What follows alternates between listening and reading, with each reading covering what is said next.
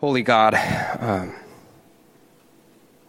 tremble before your word, pleading and begging that you would help me. You would help me to bring honor to your name and to love this church, to love this people. Father, would you anoint my lips? I am a man of unclean lips. Just like Moses, I complain that I don't know how to speak. But Lord, you are the creator of our mouths. You are in control of all things. And I know you've sovereignly created this opportunity. What a good opportunity it is to preach and teach your word. Thank you for this blessing. You are such a good God. We pray that our hearts would be stirred and that you alone would be the one thing that we seek in all that we do. God, help us. In Jesus' name we pray. Amen. Let's stand all together for the reading of God's word. Again, we're going to be reading from Luke 18, verses 18 to 34. Luke 18, 18 to 34.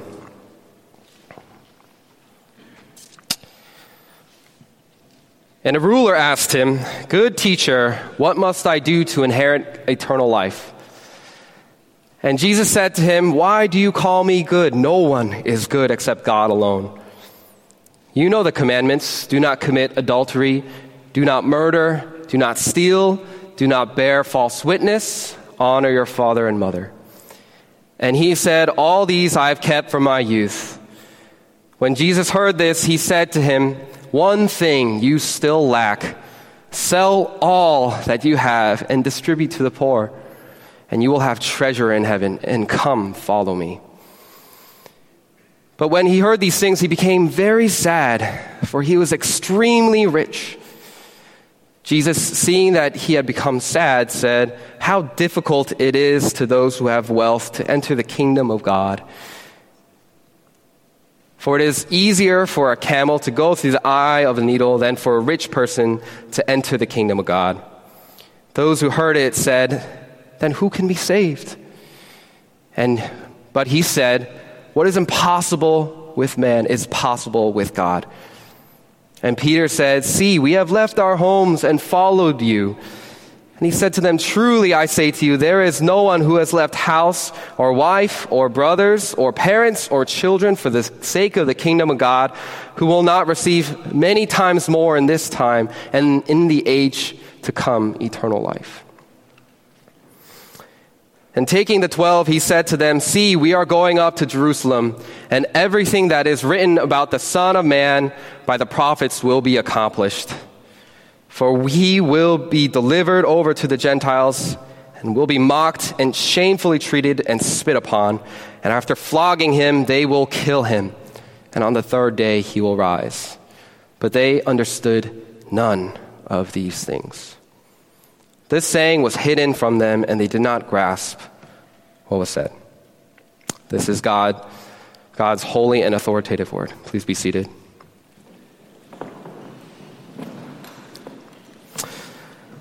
We have all experienced various forms of and varying degrees of privilege.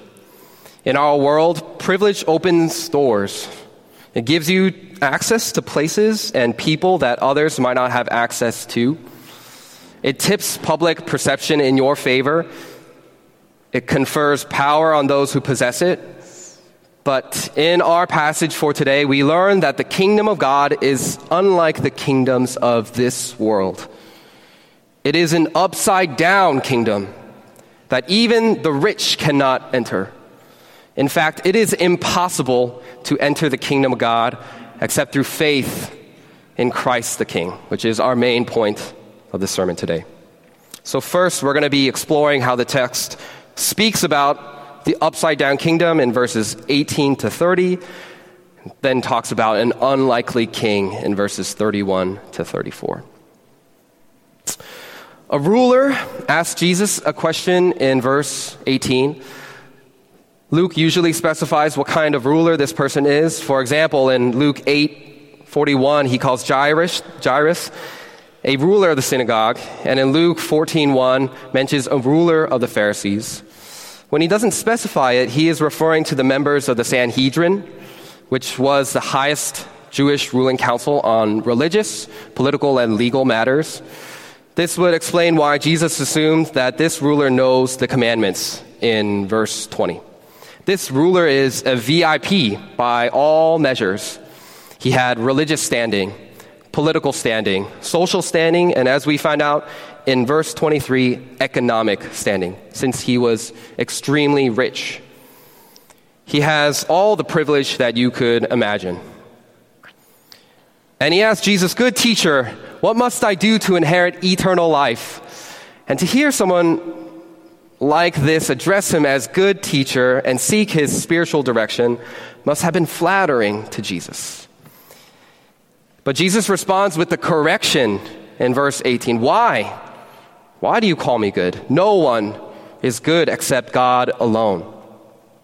In the original Greek, the personal pronoun me is fronted for emphasis. It's why me do you call good? So we should read it as, why do you call me good? No one is good except God alone. Jesus is not denying that he is in fact good. He is good because he is the Son of God, the second person of the triune God who alone is good. But Jesus is here challenging the rich ruler's shallow understanding of moral goodness. He is confronting what Sean calls the PGP delusion, the pretty good person delusion. Many people in this world think of themselves as pretty good people. I'm sure you can think of some of them. And this ruler likewise believed that some human beings, especially esteemed religious teachers like Jesus, were quote-unquote good people. But he really should have known better. Psalm 53, 1-3 says, "The fool says in his heart, there is no God. They are corrupt, doing abominable iniquity. There is none who does good." God looks down from heaven on the children of man to see if there are any who understand, who seek after God. They have all fallen away. Together they have become corrupt. There is none who does good, not even one. There is not one man in this world that is good in an absolute sense. Only God is good. This ruler thinks that he can attain eternal life by doing good. He thinks that he can make the cut. And Jesus reminds him, no human being can be called good in an absolute, unqualified sense. No one is good by God's perfect, unattainable standards. That's precisely why Jesus had to come to save us. As Jesus said in the preceding passage, it's not those who trust in their own righteousness, but those who humbly entrust themselves to Christ with Christ-like faith that will be saved. We are not good people, but the good God sent his Son to be the good teacher to instruct us in the way of salvation. So this ruler is unwittingly acknowledging something profound. Jesus really is good because he is the Son of God, the chosen one of God, the Messianic King. If this ruler really understood this, he would have left everything behind to follow Jesus, as Jesus invites him to do in verse 22. But as we will see, this ruler did not have that faith. This ruler's question is exactly the same as the question that a Jewish legal scholar asked Jesus earlier in Luke 10:25. And in the same way he answered the question before, Jesus now points the ruler to God's law in verse 20. You know the commandments. Do not commit adultery, do not murder, do not steal, do not bear false witness, honor your father and mother. These commands come from the second half of the Ten Commandments, which we've been learning all about, which is a summary of the entire Old Testament law. The first four of the Ten Commandments deal with our love for God, and the latter six deal with our love for our neighbor. That's why the command to love God with our whole selves and our neighbors as ourselves is the greatest commandment that sums up the entire law of God. Jesus only lists the second half of the 10 commandments that deal with our love for our neighbors. And that's not because loving God is less important than loving our neighbors, but it's because, as Jesus taught in Luke 10, our love for God finds concrete expression in our love for our neighbor. 1 John 4:20-21 puts it this way: if anyone says, "I love God," and hates his brother, he is a liar. For he who does not love his brother whom he has seen cannot love God whom he has not seen. And this commandment we have from him: whoever loves God must also love his brother. Similarly, our love for God whom we cannot see is demonstrated in our love for the neighbors whom we can see. Curiously, the 10th commandment, which is what we would have heard today, which says, "You shall not covet," is omitted from Jesus' list, possibly because it's the command that Jesus already knows that this rich young ruler is failing to keep. The rich young ruler replies in verse 21, and it exposes his prideful delusion. "All these I have kept from my youth. All these I have kept from my youth." Jews believe that God holds children accountable for their moral actions only after they have become youths. So when the rich young ruler says, "All these I have kept from my youth," he's saying that he's never failed to keep them. He is saying, if that's what's required for eternal life, then I can rest easy because I'm all set. His self-righteous attitude is very similar to that of the Pharisee in earlier passages in Luke. When Jesus heard this, he says in verse 22, he said to him, "One thing you still lack. Sell all that you have and distribute to the poor, and you will have treasure in heaven. And come, follow me." Jesus contrasts the one thing that the rich young ruler lacks with all that he has. He seemed to have it all: political power, social clout, religious standing, and what's in view, extreme wealth. But the abundance of his wealth was precisely what caused his spiritual poverty, his spiritual lack. As 1 John 3:17 says, "If anyone has the world's goods and sees his brother in need, yet closes his heart against him, how does God's love abide in him?" Similarly, the rich young ruler's lack of generosity towards the poor revealed a lack of love in his heart for his neighbors. But does this mean that all of us also have to give up our possessions in order to enter the kingdom of God and have treasure in heaven? I don't think that this means that Christians can't have or can't use money. It does not mean that in order to get into heaven, we have to take a vow of poverty and to beg for our livings. We can see clearly that in the latter story of Zacchaeus, a rich tax collector who gets saved through faith in Jesus. But there's a reason why Jesus makes this criterion for entry for the kingdom of God for this rich ruler. He says in verse 23, "But when he heard these things, he became very sad, for he was extremely rich." Jesus knew that the love of money was the one thing that held this rich ruler back from wholeheartedly following God. Jesus' invitation to follow him is a standard word that indicates discipleship. A disciple is someone who follows his teacher to learn through instruction and imitation.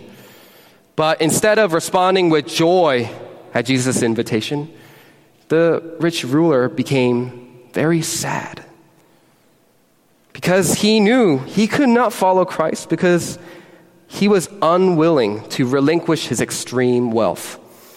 Jesus said earlier in Luke 16:13, "No servant can serve two masters, for either he will hate the one or love the other, or he will be devoted to one and despise the other.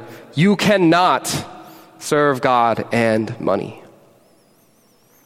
This rich ruler was trying to serve both God and money. And Jesus makes it clear that you must choose one or the other. Even though he was otherwise a law-abiding Jew, love of money was the one thing that he could not pronounce or renounce. This is a choice that faces each and every single one of us. What is the one thing that you lack? What's the one thing that you're not willing to give up for Jesus? Who is the one person that you love more than you love God? Is your academic performance or career advancements the first priority of your life?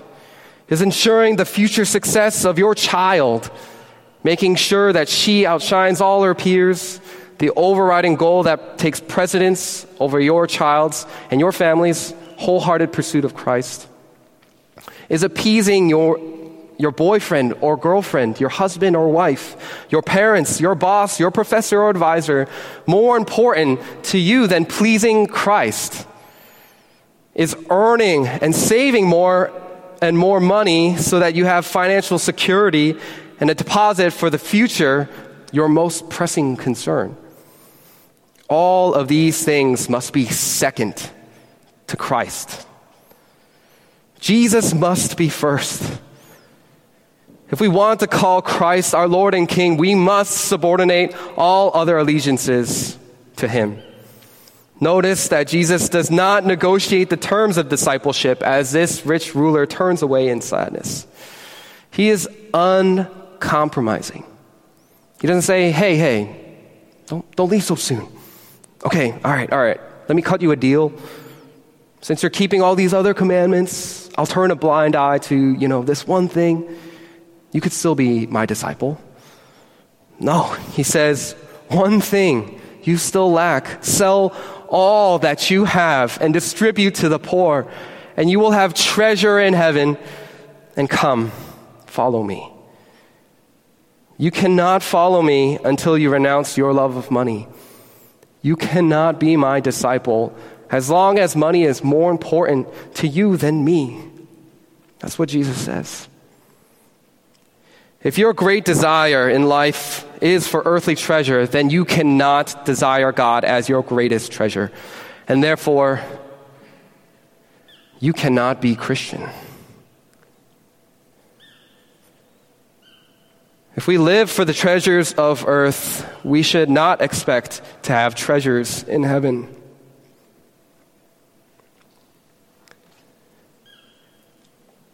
Seeing that the rich ruler had become sad, Jesus laments in verse 24 how difficult it is for those who have wealth to enter the kingdom of God.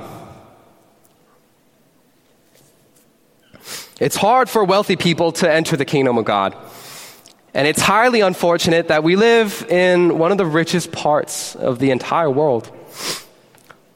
24/7 Wall Street, which publishes financial news and opinion pieces online, reviewed median household income data from the U.S. Census Bureau from 381 U.S. metro areas and concluded that the Boston, Cambridge, Newton metro area is one of only 5 metro areas where most households earn at least $85,000 a year. I have no idea when that's stated or when Sean wrote this sermon, but that sounds about right. It's one of the 5 richest cities in the United States. It's hard for our friends and neighbors in Cambridge and Boston to enter the kingdom of God because of their wealth. Do you really get this? As Christians, we should know better than to dream of getting rich and living large. If that's what you daydream about, that's a spiritual emergency. You're in grave trouble. It is difficult for those who have wealth to enter the kingdom of God. Why? Why in the world would you want to be rich? Don't desire to be rich. 1 Timothy 6:9-10 says, "Those who desire to be rich fall into temptation, into a snare, into many senseless and harmful desires that plunge people into ruin and destruction. For the love of money is the root of all kinds of evils." It is through this craving that some have wandered away from the faith and pierced themselves with many pangs. Thus falling into temptation, into a snare, into many senseless and harmful desires that plunge people into ruin and destruction sound enjoyable to you? Does being pierced with many pangs sound pleasurable to you? Get back to your senses, brothers and sisters. Don't desire to be rich. If you work hard and steward your resources well, and wealth is the incidental result of that, great, then great. In that case, use your money generously for the kingdom of God. Give sacrificially to the ministry of the gospel. Give liberally to the poor. But don't ever desire to be rich. Don't ever love money. Jesus continues his explanation in verse 25. For it is easier for a camel to go through the eye of a needle than for a rich person to enter the kingdom of God. The camel is the largest animal native to this part of the world. It can be about 7 feet tall. I had no idea. Complete with a giant hump or two in its back. And it makes a shocking and silly image. Good luck trying to fit that thing in an eye of a needle, which is so small that it's even hard to pass the end of a thread through it. People have had a hard time understanding this saying throughout church history because it is impossible for a camel to go through the eye of a needle. So, is Jesus saying that rich people can't be saved? Well, that can't possibly be. So, Jesus must be trying to say something else. In order to improve Jesus' teaching and make it more palatable to our sensibilities. So some people have suggested that at Jerusalem there was a certain gate called the Needle's Eye, through which a camel could not pass, but on its bended knees, and after its burden had been taken off, so the rich should not be able to pass along the narrow way that leads to life till he had put off the burden of sin and of riches, that is, by ceasing to love him. That's by Thomas Aquinas. The only trouble with this explanation is that there is no historical evidence whatsoever of a gate called the Needle's Eye at any point in Jerusalem's history. It's merely a romantic speculation. The point of Jesus' illustration is not that rich people have to lay aside their wealth in order to enter the kingdom, just as camels must lay aside their burdens before entering through a low gate. The point of the illustration is that it is impossible for rich people to enter the kingdom of God. This is then confirmed in verses 26 to 27. Those who heard it then said, "Then who can be saved?" But Jesus said, "What is impossible with man is possible with God." This is precisely Jesus' point. It is impossible for the rich to enter the kingdom of God. The allure of money is so strong. The distractions that it creates so numerous. The temptations that it multiplies is so enticing that it's impossible for the rich to be saved. As biblical scholar Darrell Brock puts it, wealth can shrink the door of the kingdom down to an impassable peephole. The self-focused security of the wealthy is a padlock against kingdom entry. In fact, it's impossible for any man to enter the kingdom of God with his own merit and with his own strength.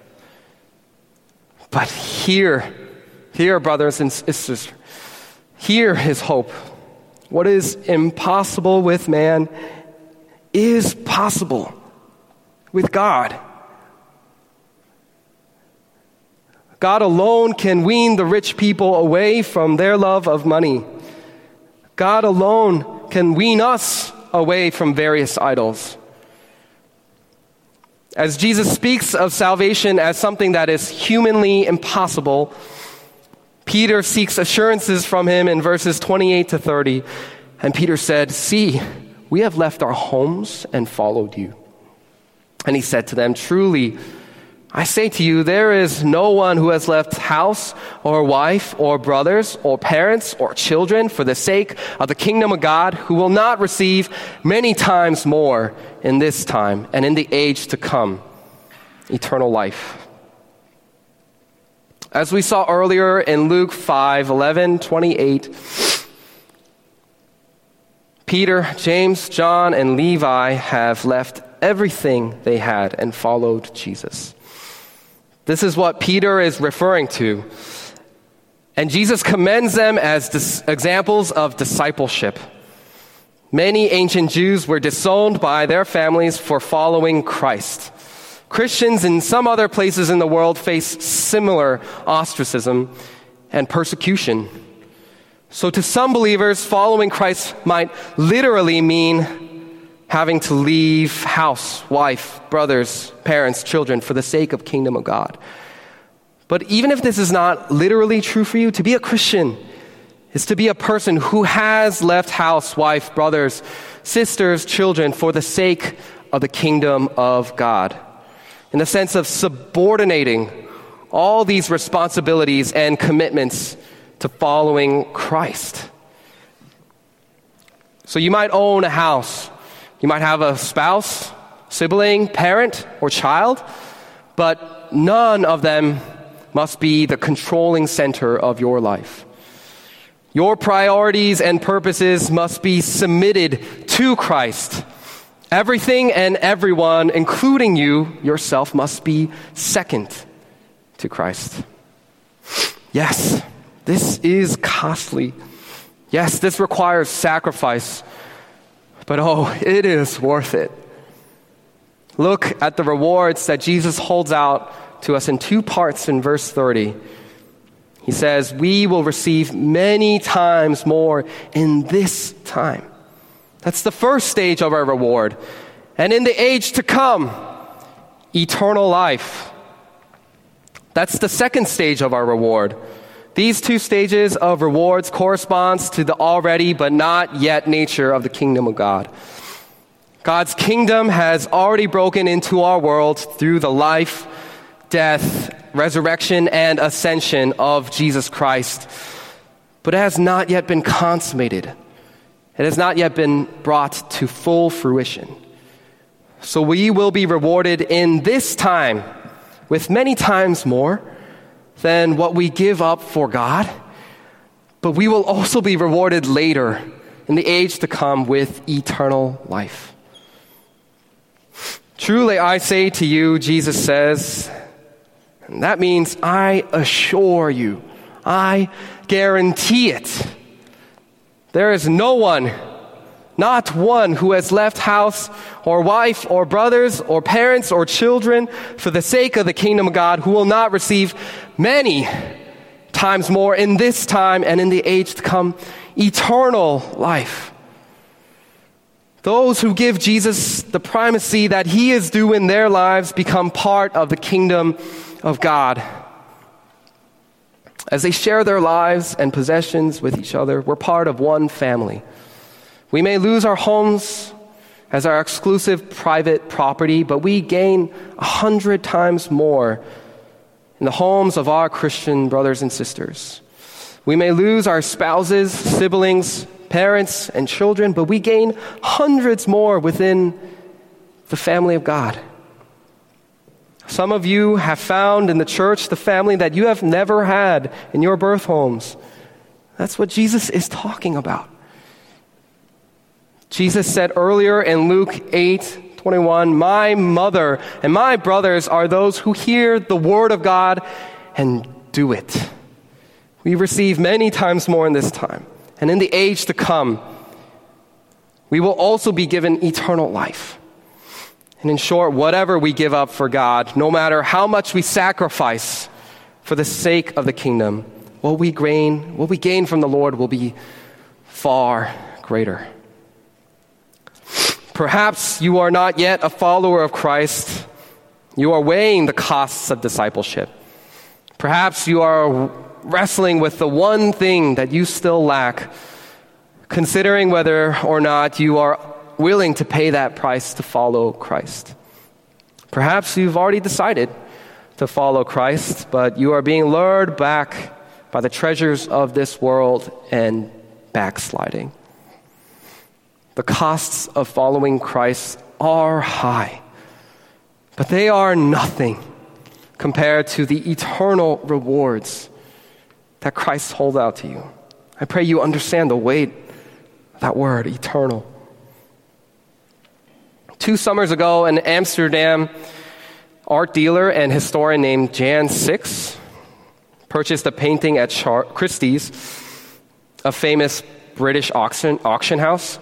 The painting is a portrait of a young gentleman, and the artist behind the painting was reputedly one of the disciples of Dutch master Rembrandt. The pre-sale estimate of its value was about $20,000 to $27,000, but Jan Six paid $172,000, about 7 times more than the estimate. So you might say he was ripped off. But the art dealer was onto something.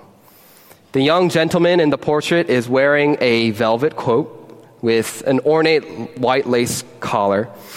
And Jan Six observed that the way the lace collar curls at the edges, almost like you could put your finger underneath it, was a clear giveaway. He believed that the painting was both a bit too early and a bit too good to be the work of Rembrandt's disciple, and concluded that it must be the work of the Dutch master himself. So he shelled out $172,000 to buy it at the auction, and his hunch has paid off because the portrait is being hailed by art historians as the first previously unknown painting by Rembrandt to surface in nearly half a century. And guess how much the last Rembrandt painting was auctioned off for at Christie's? Over $33 million in 2009. The art dealer paid a very high price for that portrait, but what he gained was far greater. He was willing to pay the price because he knew what it was really worth. Likewise, only those who see God truly as the infinite, priceless treasure that He is will forsake earthly treasures to follow Jesus and enter the kingdom of God. Truly, I say to you, there is no one who has left house or wife or brothers or parents or children for the sake of the kingdom of God who will not receive many times more in this time and in the age to come eternal life. God's kingdom is an upside-down kingdom, and it is impossible to enter it except through faith in Jesus Christ. Those who cling to their earthly riches will be turned away at the gates. Those who forsake earthly riches and follow Christ, they alone can enter in. But how does God change us? How does that reorientation take place? Taking his 12 disciples aside, Jesus instructs them in verses 31 to 33, which comes to the second portion of our sermon today. See, we are going up to Jerusalem, and everything that is written about the Son of Man by the prophets will be accomplished. For he will be delivered over to the Gentiles and will be mocked and shamefully treated and spit upon. But after flogging him, they will kill him, and on the 3rd day he will rise. Son of Man is a term that Jesus frequently uses to refer to himself indirectly.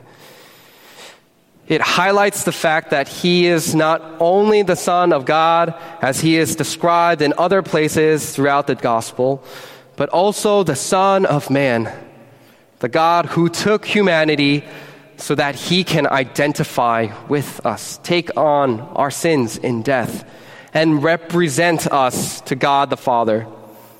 This is now the 4th time that Jesus predicts his imminent suffering, and it's a reference to his death on the cross. A few chapters later, these predictions will be fulfilled.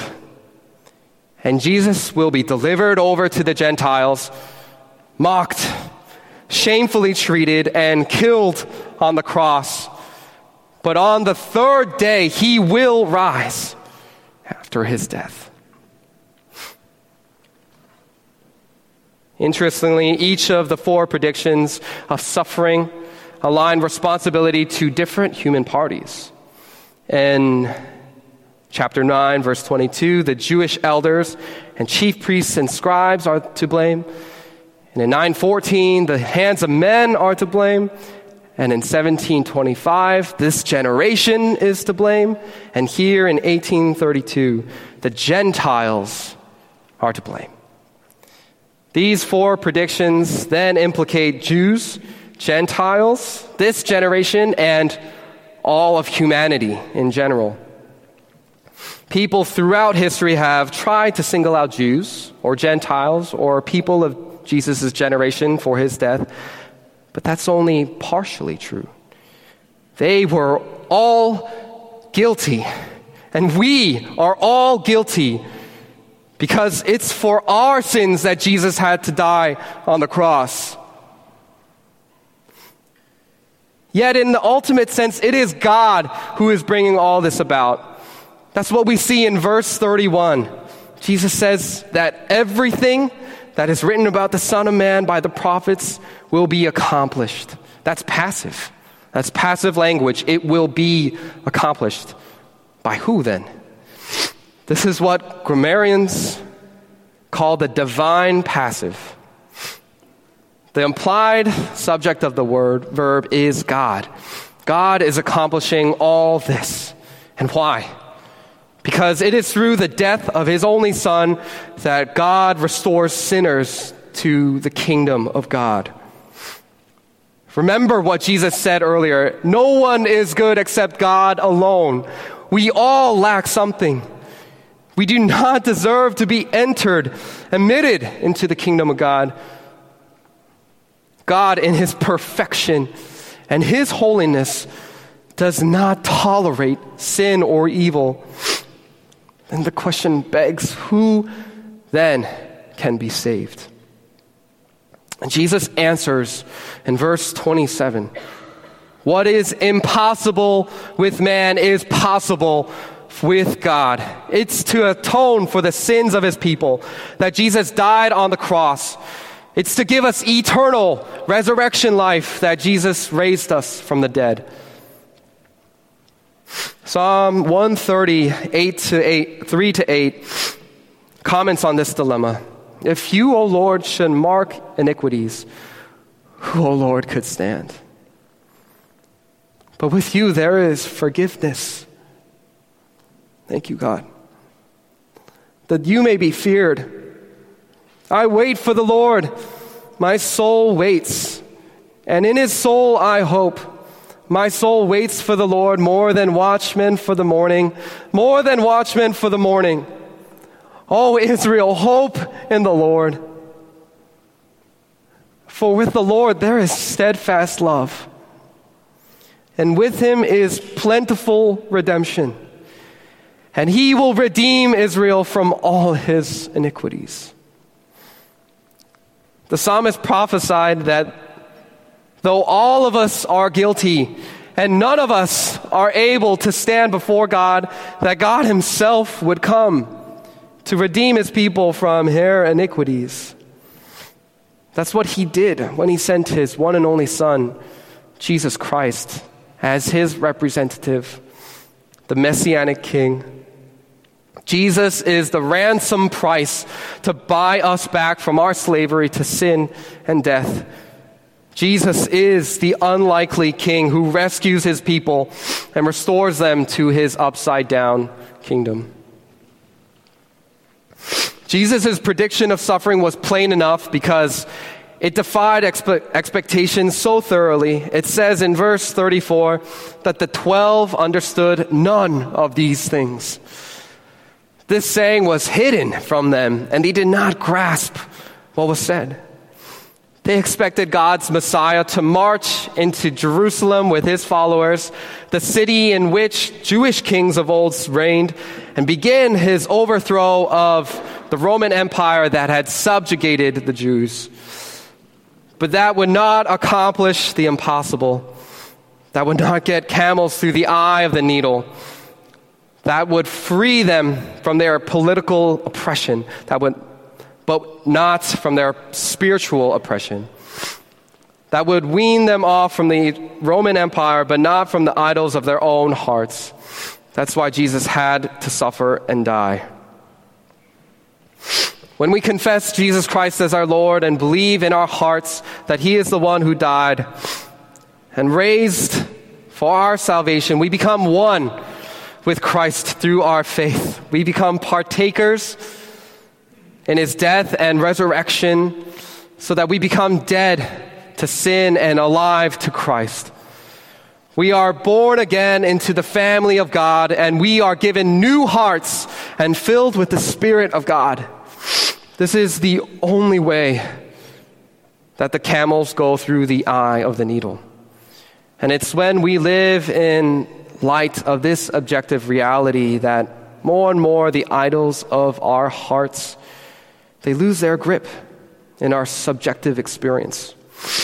It says in 2 Corinthians 3:18, "And we all with unveiled face, beholding the glory of the Lord, are being transformed into the same image from one degree of glory to another." Have you beheld the glory of the Lord? Do you love Him more than the idols of the earth? Look to the cross where Jesus bled for you. Look to the empty tomb, which Jesus rose victoriously. Let go of the idols of this world. Let go of your love of money and take hold of Jesus, who alone is your salvation. As the 19th century hymn written by Ora Rowan, entitled, "Hast Thou Heard Him, Seen Him, Known Him," puts it, "What has stripped the beauty of the idols of the earth? Not a sense of right or duty, but the sight of peerless worth." Let's bow our heads in prayer. God, help us to be a people that we would want the one thing, just like David prayed, that the one thing that we seek is your glory, to dwell with you in your temple. That we would sit at your feet and let your words be the food we eat. That we would say, man does not live by bread alone. We live by your words. God, help us to pursue you with wholehearted devotion, single-minded focus, that all other things, we would lay aside all other burdens to seek after you, Jesus, for you alone are worthy. You alone deserve our entire lives. So we lift up our ransom lives to you. Take it and use it as you see fit for the glory of your kingdom and of your name, God. Help us. In Jesus' name we pray. Amen.